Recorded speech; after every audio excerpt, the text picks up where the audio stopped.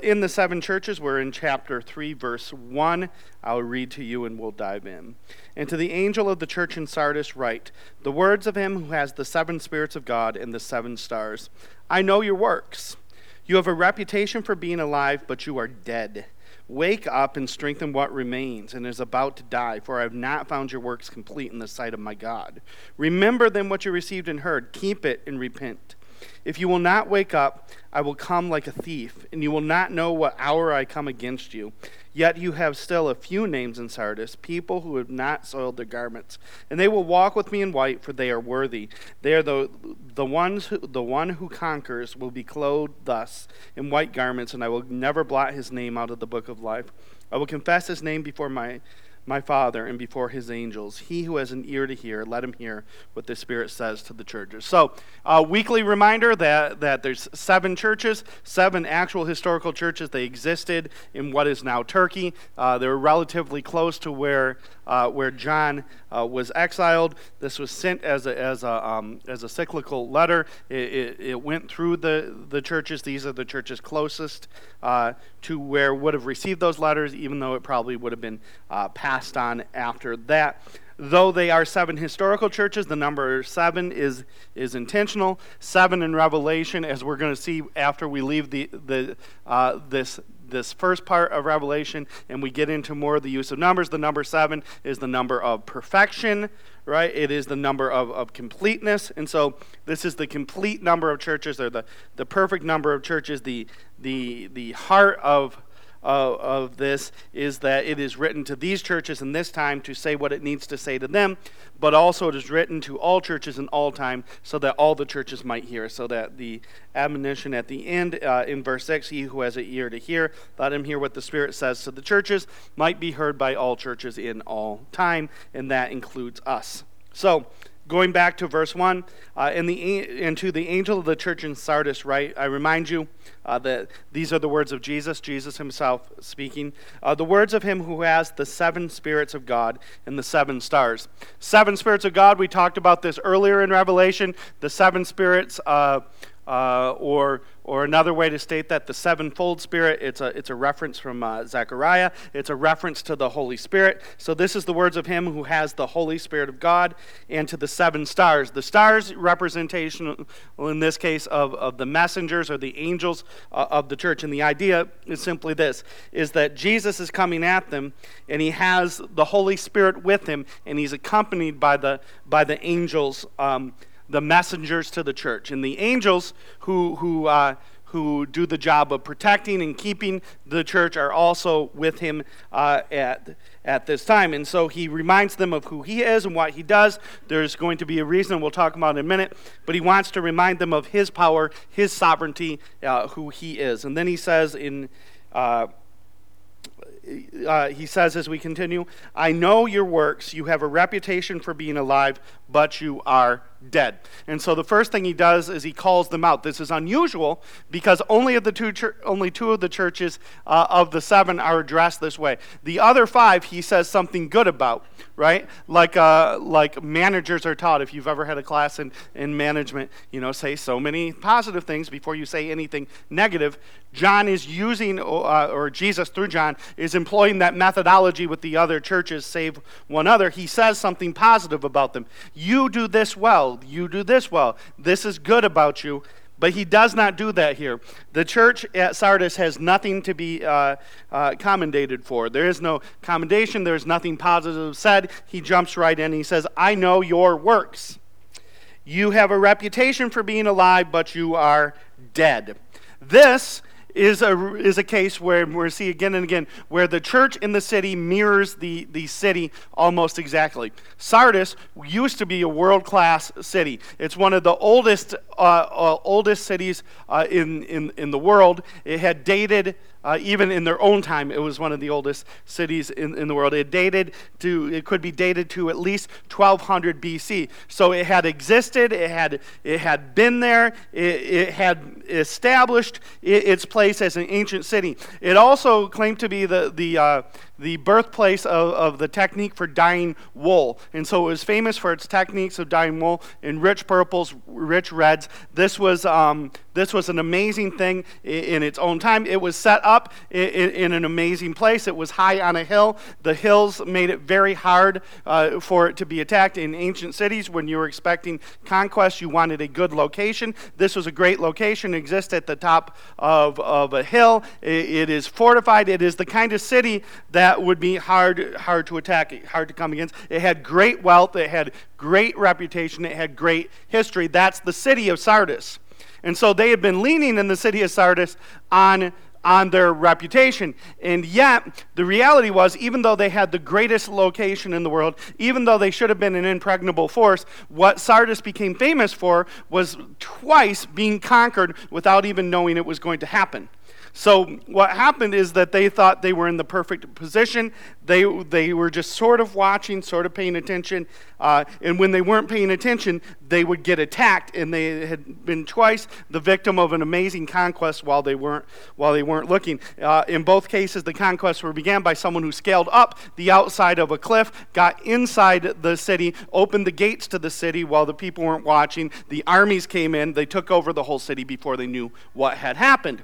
And so Sardis, in its own mind, is this great city, and has a reputation for being great. But in reality, all kinds of their greatness was overestimated. They were great only on paper. They're like, we can't be attacked. We're rich. We're this. No one can get at us. And yet, twice in their history, not including a bunch of minor attacks, they had major attacks where the whole city is sieged and taken over because they simply weren't paying attention. And so the church is very, very similar. The church there says, well, we're one of the oldest churches. We're one of the most worshipful churches, whatever kind of bragging the church in that time might have done. The church had a reputation for being very alive. It had a reputation for being a great church. I don't know if this means that they had the best worship places. I don't know what that means in their context. All we know is that the church had this reputation for doing great things, and yet Jesus comes to him and says, I've heard your reputation about doing great things, but I haven't seen any of that. You're kind of a paper church that lives in a paper city. And when I say paper, like you ever write down things that you write it down, maybe this is only us, those of us who are Lions fans, but if you're a Lions fan, what you do every year about this time, so every year from like when the season ends, just before the playoffs, usually, when the season ends, when the NFL season ends just before the playoffs, until training camp opens, well, until training camp ends usually, you get very excited about what the Lions are going to do because you read in the paper about all the moves they're making and all the new people they drafted and all of the exciting things that happen. And the writers write about how good they look in practice. And if it gets really built up, what'll happen is that the Lions will go 4-0 in the preseason. You'll be like, this is our year. We went 4-0 in the preseason. Do you know what happened one time when the Lions went 4-0 in the preseason?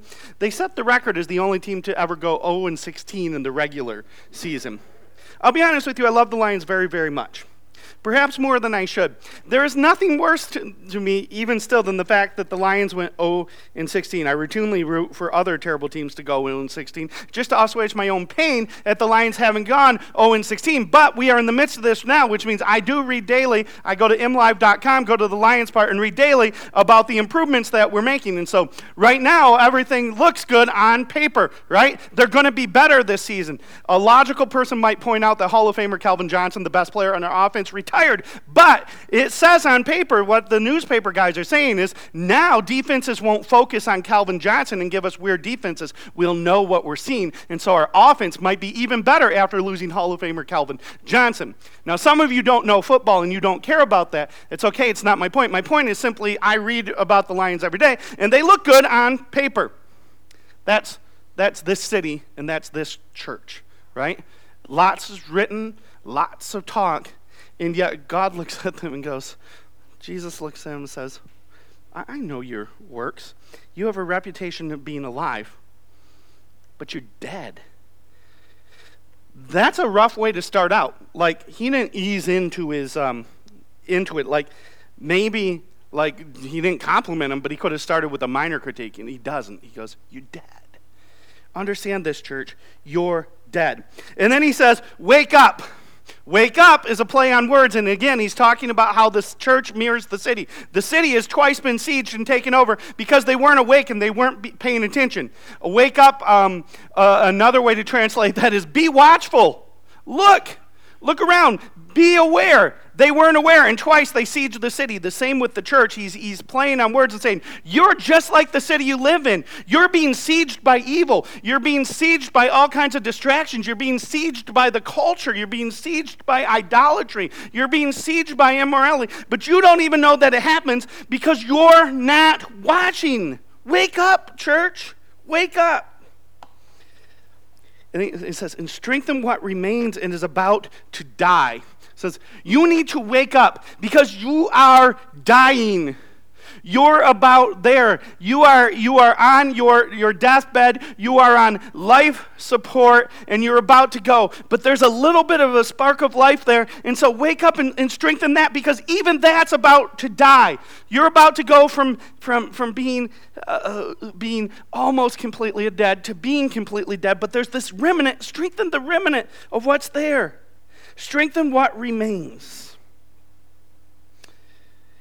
For I have not found your works complete in the sight of my God. Remember, when we encounter works in Revelation, it includes a lot of things. The common works of the church: service, love, peacemaking, all of the common works of the church, their love towards each other, their love towards the outside. But when we encounter works, what's being predominantly referred to is the high priestly works of the church, the role of the church as a priest in the culture, meaning that the role of the church was to be a mediator between God and man, or to point them to the true high priest, was to point them to Jesus, so that peace might be made between the world and the king, between the world and God. The church has a priestly role. It was the role of the church to make known who was the true king, who was the true Lord. It was the role of the church to speak the name of Jesus. It was the role of the church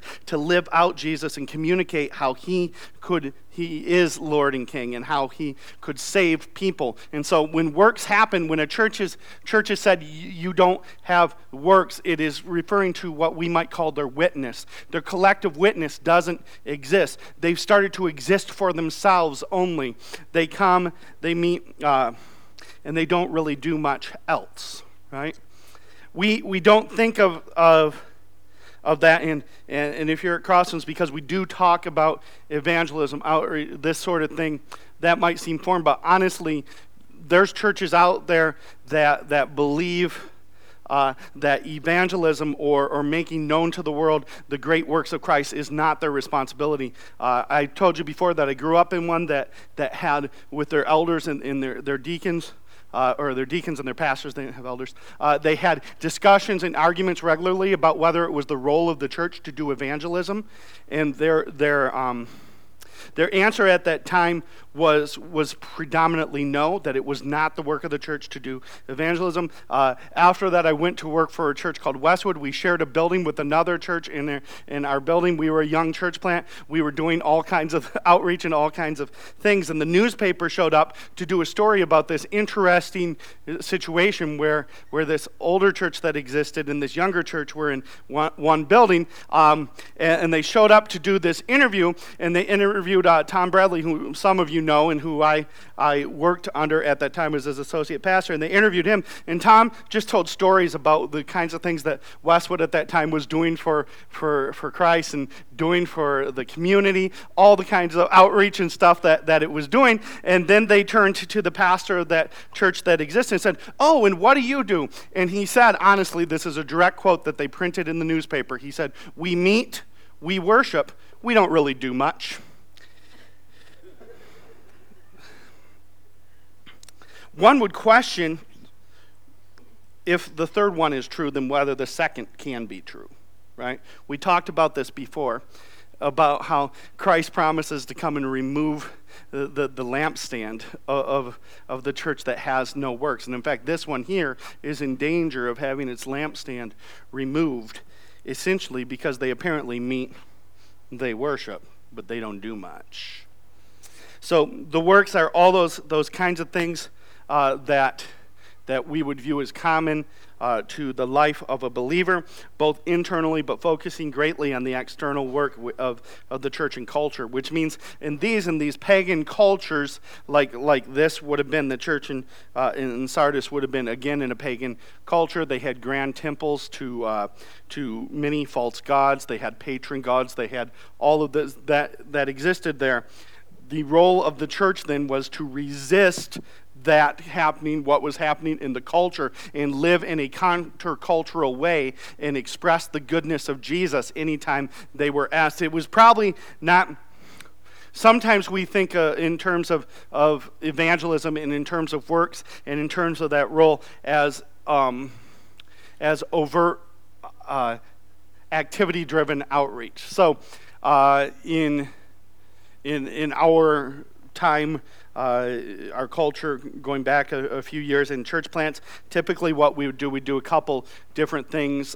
We might do a pig roast, and we might do a 10,000 person mailer and invite everybody to church and to the pig roast and hope that people showed up so that they might hear the good news about Jesus. Other churches have done big things. I have no real comment on that except for to say that in this culture they probably were not employing whatever means of public media they had available to them to make Jesus known, and they were not being called to. Rather, what was happening was the culture was completely involved with the worship of false gods. The culture was continually giving into the sexual immorality and the other forms of immorality that was going on in the culture. And this church has no works, not because they failed to have a media campaign and invite people into their church, but rather because they are synchronistically becoming just like the culture, meaning that they are not different from the culture. They don't stand out from the culture.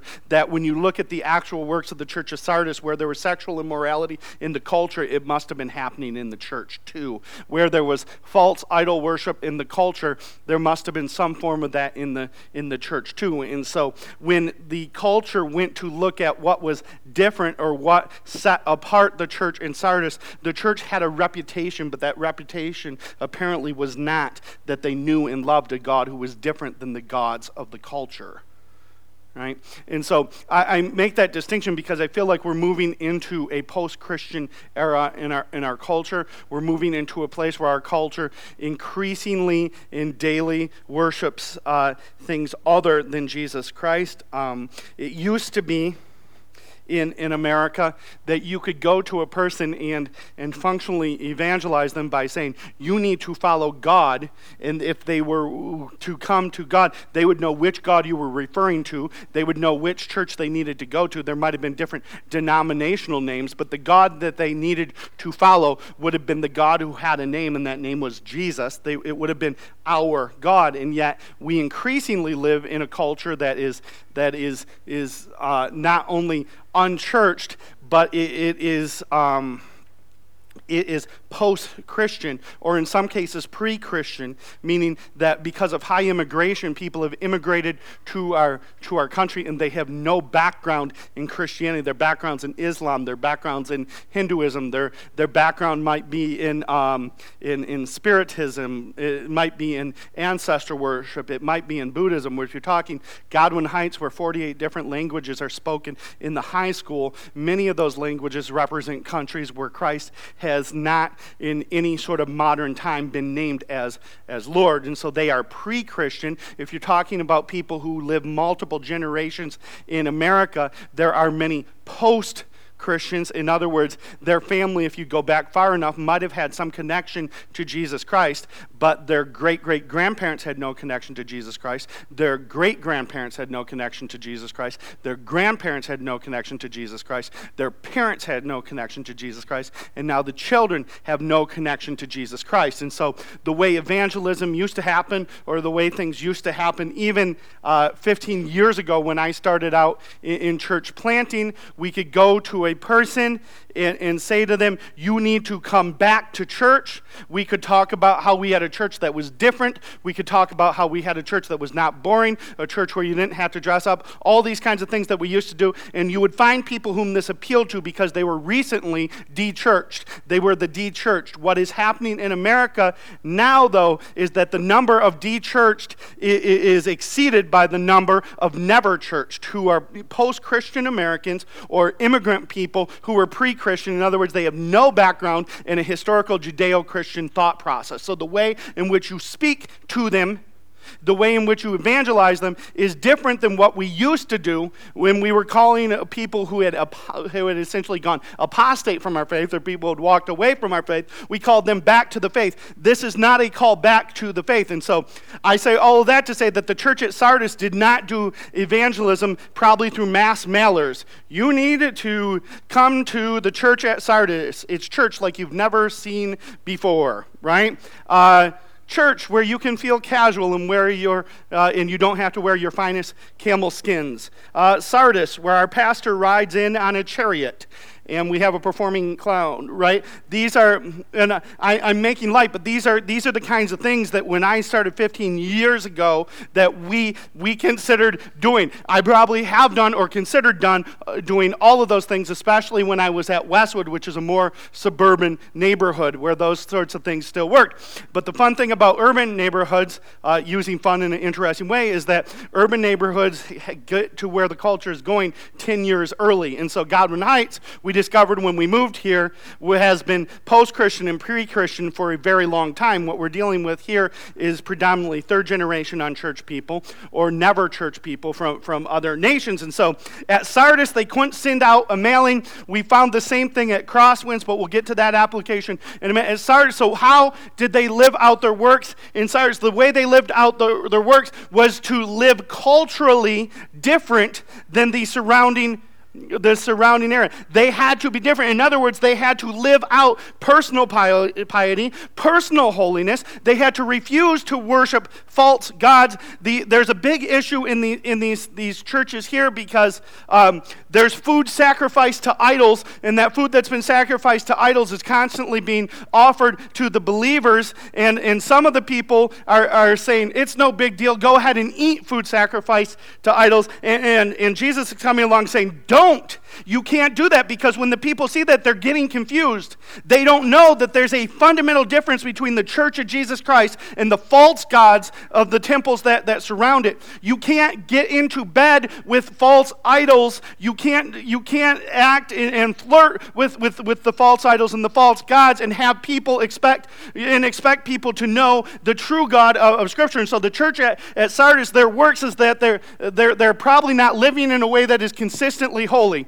They're probably flirting with sexual immorality. They're probably flirting with idolatry. They're probably flirting with all kinds of things, and yet they're in the general culture in the day-to-day, and the people in the culture in the day do not see any fundamental difference between the members of the church at Sardis and the members of the temple of Artemis. And the problem is that they have no witness then. They have functionally, because of their lack of holiness, their lack of Christ following in a true way, they have cut themselves off from any witness. And Jesus says, I've looked at you, and your works aren't complete. In other words, you might show up to the First Church of Sardis on a Sunday morning. You might be in the First Church of Sardis on a Sunday morning. You might sing the songs at the First Church of Sardis on a Sunday morning. You might listen to whoever the pastor was over the First Church of Sardis on a Sunday morning. You might have listened to him, but you went out and in your daily life you acted as though you worshiped not the Jesus that was talked about at the First Church of Sardis, but you acted like you worshiped Artemis, the god who was the patron God of Sardis, or one of the other gods in the various temples. You acted just like they did. You might have heard about Jesus, but God was not God over your sexuality. You might have heard about Jesus, but God was not God over your pocketbook. You might have heard about Jesus, but God was not God over the kinds of things that you ate, the kinds of entertainment you consumed, and all of these sorts of things. And the problem then was that when the culture looked at Sardis, they had a reputation. You know why they probably had a good reputation? Is because everybody in every culture loves a church that never confronts anything about any culture. Right? The way in which the church at Sardis lived was no confrontation to the culture. They lived just like the culture. So yeah, they have a good reputation. Nobody dislikes them. The church that stands up, the church that lives out the truth, two things happen. When a church decides to stand up and live counter to the culture, live in a way that is consistent with the holiness we're called to in Scripture, to sometimes make willing sacrifices of things that are not sinful for us, but not profitable for us in our witness. When we do those sorts of things, what happens then is that other people see those, and one of two things happen. One is they recognize that our life of holiness is bringing us joy and peace, and they become jealous, and they want our God, and they become Christians. That's witness. But the other thing that happens, and it talks about this in 2 Corinthians, to one group, it's a fragrance that brings life, but to the other, it's a fragrance that brings death. And so a whole other group sees us living out our faith, and rather than coming to our Jesus, they become angry with us. They become disgusted with us. They become reviled by us, and they look at us and go, those people do that. This is why the culture, they feel, will call us, they're the judgmental ones. We're the angry ones, we're the confrontational ones, because when a person lives out what Scripture teaches and they live out consistently, I'm not talking about being an angry, judgmental, jerky person. Sometimes people think they're being persecuted and all that's really happening is they're a jerk and no one likes them. I'm not talking about that. What I'm suggesting is that even when you live out in a perfectly holy, a perfectly loving, a perfectly kind way, the teachings of holiness in Scripture, when you live out how it is different to be a Jesus follower, there are two things that can happen. One is people will come to Christ, and the other is that they will be reviled by Christ because they will choose their idols over Jesus. But what does not happen typically is what happens here is that they are culturally, and they're getting a great name. People love them because they don't confront anything. The problem is no one's coming to Jesus because they have no consistent works.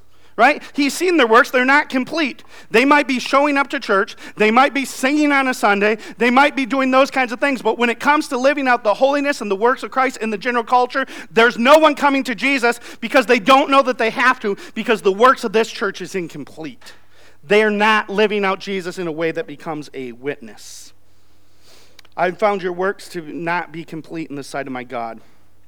Remember then what you received and heard. Keep it and repent. So remember what you have seen and heard. What have they seen and heard? They have seen Christ preached. They have heard about Christ resurrected. They have heard the goodness of his works. They need to remember that. They need to remember whose they are. They need to remember who they follow. They need to remember the teaching of Scripture inasmuch as they had it. They had the apostolic teaching and the apostolic tradition at this time. They had leaders that God had given them. Remember what you have been taught and keep it. You need to do this.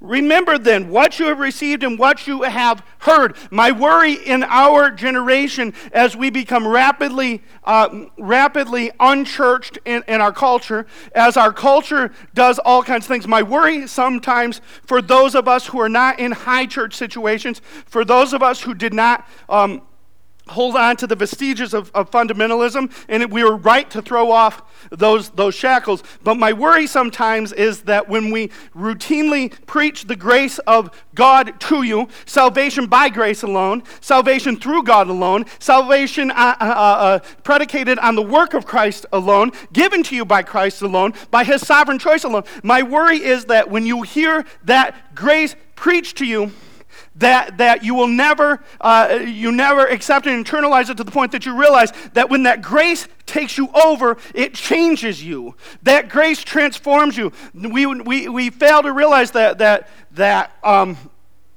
in Romans chapter 8, it says, those whom Christ foreknew, those whom Christ called, he also foreknew. And those whom he foreknew, he predestined to what? Be conformed to the image of his Son. And my worry is that we in this younger generation who we love, we want people to know Jesus. I believe that we do. We work to make people know Jesus. We care about the cause of Christ. My worry about us sometimes is that our personal holiness does not fall in line with the fact that we have been called by Jesus, that we have been chosen by Jesus, and that the Holy Spirit's at work in transforming us into the image of Jesus. And my worry then sometimes about us is about the things that we do and the things that we say and the ways that we act, because we're like, woohoo, we've thrown off the shackles of fundamentalism. We've thrown off the shackles of moralism. I'm saved by Christ alone, to which I am screaming with all my heart, amen. You have never done, nor will you ever do a single thing that would make you acceptable to the Lord Jesus Christ.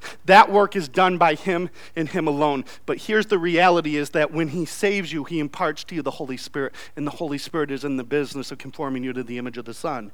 And so my worry about us sometimes is that in our media choices and the things we watch and the things we say and the things we do and the way that we act, that we feel in extreme freedom in Christ, that we should not feel as freedom. We should feel it instead as placing a yoke back around our neck. We have been given freedom in Christ, and yet I watch some of the things we do. I watch some of the things we say. I watch the way we behave. I watch how we are when we're around unbelievers, and we start to act just like that unbeliever in the name of reaching them for Christ. You liars! That's a lie. Don't you get it? That if you're with an unbeliever and you're acting just like that unbeliever, you're talking like he talks, you're joking sexually like he jokes, you're swearing like he swears, you're going to the movies that he goes to that you know are not pleasing to Christ, and you're claiming you're doing it for a cause of witness, you're a liar. And that's what's being called out here. You're just a fake dead Christian. That's what Jesus is saying. That is not right. It's not acceptable, and I worry for us. I will never, ever, ever preach to you moralism. Moralism will never save you. Jesus does. But the fact of the matter is this: when Jesus saves you, he also transforms you and he conforms you to the image of the Son. And if you are a Jesus follower and you spend regular time with people who don't know Jesus, for goodness sakes, act like you do. That is the work that you're called to. And if that person doesn't want to hang out with you because you act too much like Jesus, then that is the work of Jesus as well. And you give them over to that. But you do not enter into their sin in a hope of bringing them closer to your Christ. It doesn't work like that. That's a lie. He says it again. He's going to call him out. Here's the thing I like as kind of a sarcastic person. Jesus is a little sarcastic when he talks. He did it with the Pharisees, and he's messing with them again here. So he told them to wake up once already, which meant be watchful, because he's like, hey, remember you and your silly city that got attacked and taken over twice because you weren't paying attention? He's going to say, wake up again. And it's intentional. He's reminding them who they are. He's like, wake up. If you will not wake up, he's like, be watchful. Why are you not watching? You know what you've been called to. You know. What's up with you? And he says, wake up. He says, if you will not wake up, I will come like a thief, and you will not know at what hour I will come against you. That's a declaration of judgment against people who would claim the name of Jesus and not live anything like him. That's a declaration of judgment against people who would claim to walk with Jesus but not walk anywhere near him. That's a declaration of judgment against people who would wear the name Christian but have none of following Christ in them. That's a declaration. I will come against you. He's talking to those people at Sardis who are like, yes, we follow Jesus, and then they act all week. Every week like they don't follow Jesus. He's talking to all the Sunday people. He's talking to all the people whose lives are so much like the world that the world cannot ever ask, hey, what's different about you? Because the answer is nothing. And it makes Christianity nothing but a joke, nothing but an add-on. Listen, if you live just like the world, why would your friend ask what's different about you? He won't. And if you live just like the world but you claim to be a Christian, do you know what your friend thinks Christianity is? A fun little religion that you do on Sundays. And your friend is smart enough to to know that there's no power in that fun little religion. And he's smart enough to know that if all it is a fun little religion that you talk about but never practice, he is just as well to sleep in on Sunday morning as he is to go and hear about this Jesus dude with you, because that Jesus has made no impact in your life. Why would he make any impact in his? Jesus decides, says, I won't tolerate it. He says, I will come to you like a thief in the night, like a thief. This is a reference that's made several times. There's a reference to, in Matthew, there's a reference every place. This is not the, in view here, probably not the second coming at the end of time, but rather a coming in judgment, where Jesus visits the people in judgment. I will come like a thief, and you will not know what hour I will come against you. That's the warning. You need to hear that if you claim the name of Jesus, but you don't live the life of Jesus, that Jesus looks at you and he looks at our church, right? He says, I'll come against you. If that's who you are, I'll come against you. And that coming is a coming in judgment. I want you to soak in that for a minute. I want you to marinate in that for a minute. He'll come against you like a thief. You won't know the time, but he'll come. Then he says in verse 4, yet. Listen, sometimes the transition between verses, those first words are the most beautiful thing ever, right? Because you should sit under a moment of worry and a moment of fear and a moment of like, when you hear he's coming, he'll come in judgment like a thief.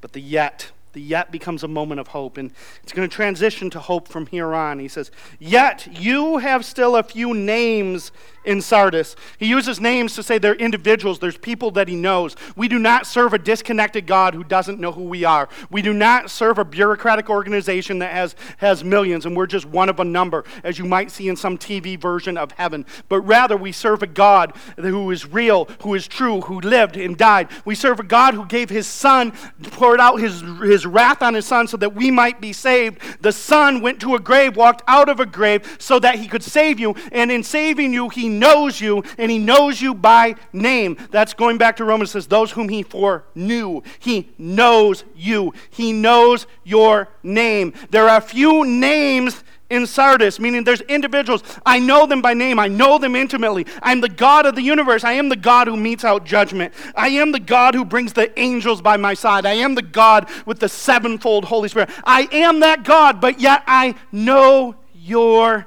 name.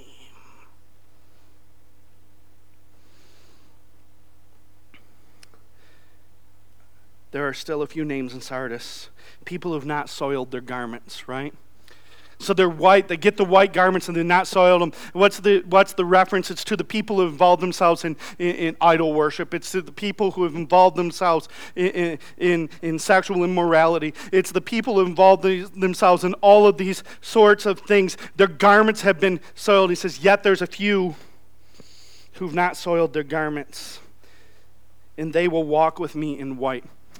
I want to put a parenthesis here and say this, is that I think we can assume on the basis of the rest of Scripture, when it says that they have not soiled their garments, it does not mean that they've never participated in things that would soil their garments.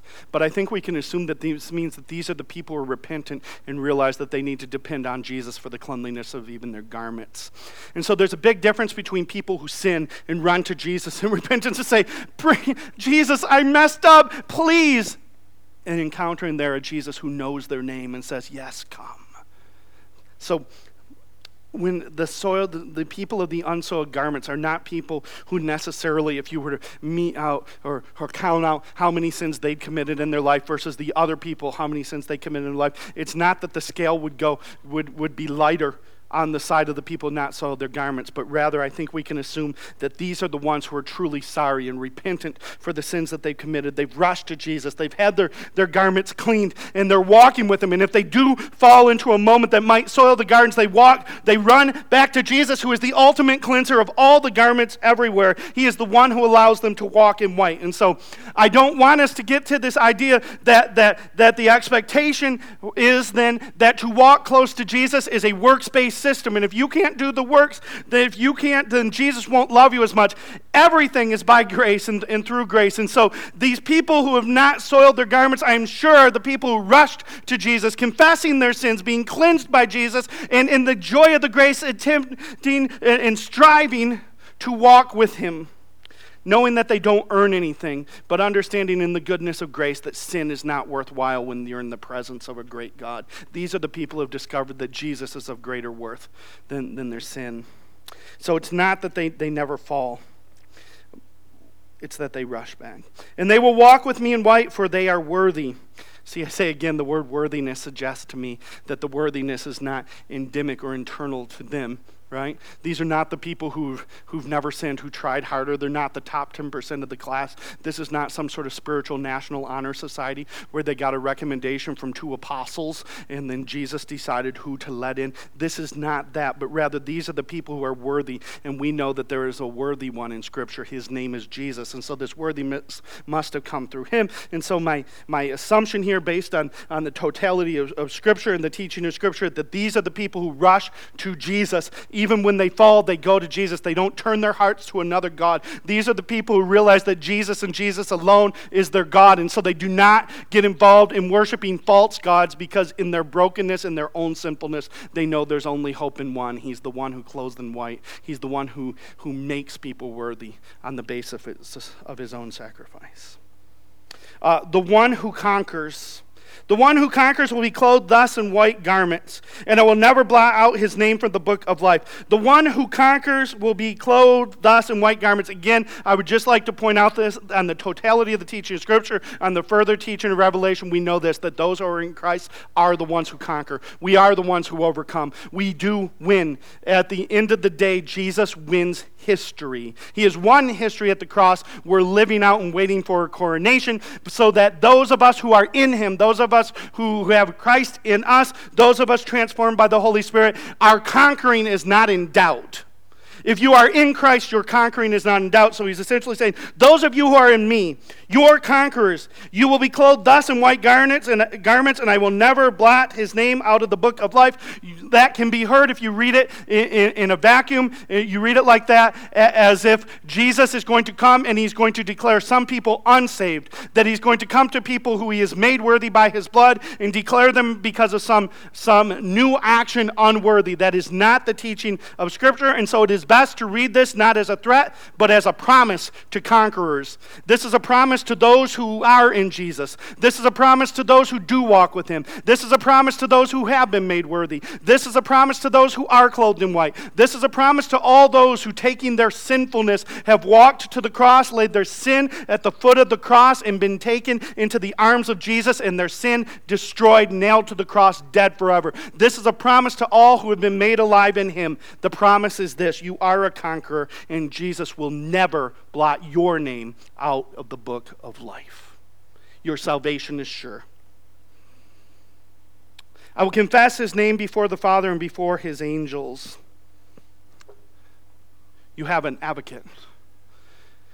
You have an advocate. He will confess your name. In other words, he'll say, that's my child. That's the one that I love. That's the one that I've saved. I died for this one, and this one is mine. He will confess your name. And then it says, let all who have ears to hear, let all who have ears to hear what the Spirit is saying to the churches. May we hear what the Spirit says to us. Let's hear it. May we not be people who Christ has rescued, who Christ has died for, who Christ has applied his blood to, who Christ has redeemed, who Christ has regenerated. May we, being regenerated, always walk in sanctification, being made more like him. May we never go, well, I'm saved and Jesus loves me, so I'm going to do whatever I want. May we never walk back into the worship of false things. May we never walk back into a way of doing sinful things. And especially as it relates to our public witness, may we realize that a call to holiness is a basic part of the call to Jesus. When you've been called to Jesus and you've been redeemed by him, you now walk as one set apart for him. May we walk in that way and never ever live a lie that essentially says to those around us, yeah, I follow Jesus, but there's really no difference between you and me. It's just a religious thing. This is not just a religious thing. May God look at us and may he see our works and may he not judge them incomplete, but may he see us, yes, truly loving our friends who don't believe, truly loving those who don't know him, truly caring for them, going to every length and every way to make known the goodness of Christ to them, but may he never see us living just like them in an attempt to reach them, because it does not work, and that is what is condemned in this passage. You must live like Jesus if you want your friends, your countrymen, your family, the people at your job to ask, what's different about you? Why do you live like that? The answer should be Jesus. But for the answer to be Jesus, your life needs to scream Jesus. And my fear is that a lot of our lives don't scream Jesus, except for when we're in church on Sunday. And that smacks to the world as just rank hypocrisy or a waste of time. May we never live that lie. May we be conquerors. If you're in Christ, you're a conqueror. May we be overcomers. May we be clothed in white. And may we long for the day when the final marriage supper of the Lamb happens and the church in its fullness and its perfection and its goodness falls into the arms of the Savior and lives sinless evermore. That day is coming, but in this time may we be set apart and holy. Be an overcomer. The promise that Jesus will not blot your name out of the book of life is a beautiful promise that should drive you to greater holiness, not greater laxity. He's a good God. May we live like that's true. Pray with me.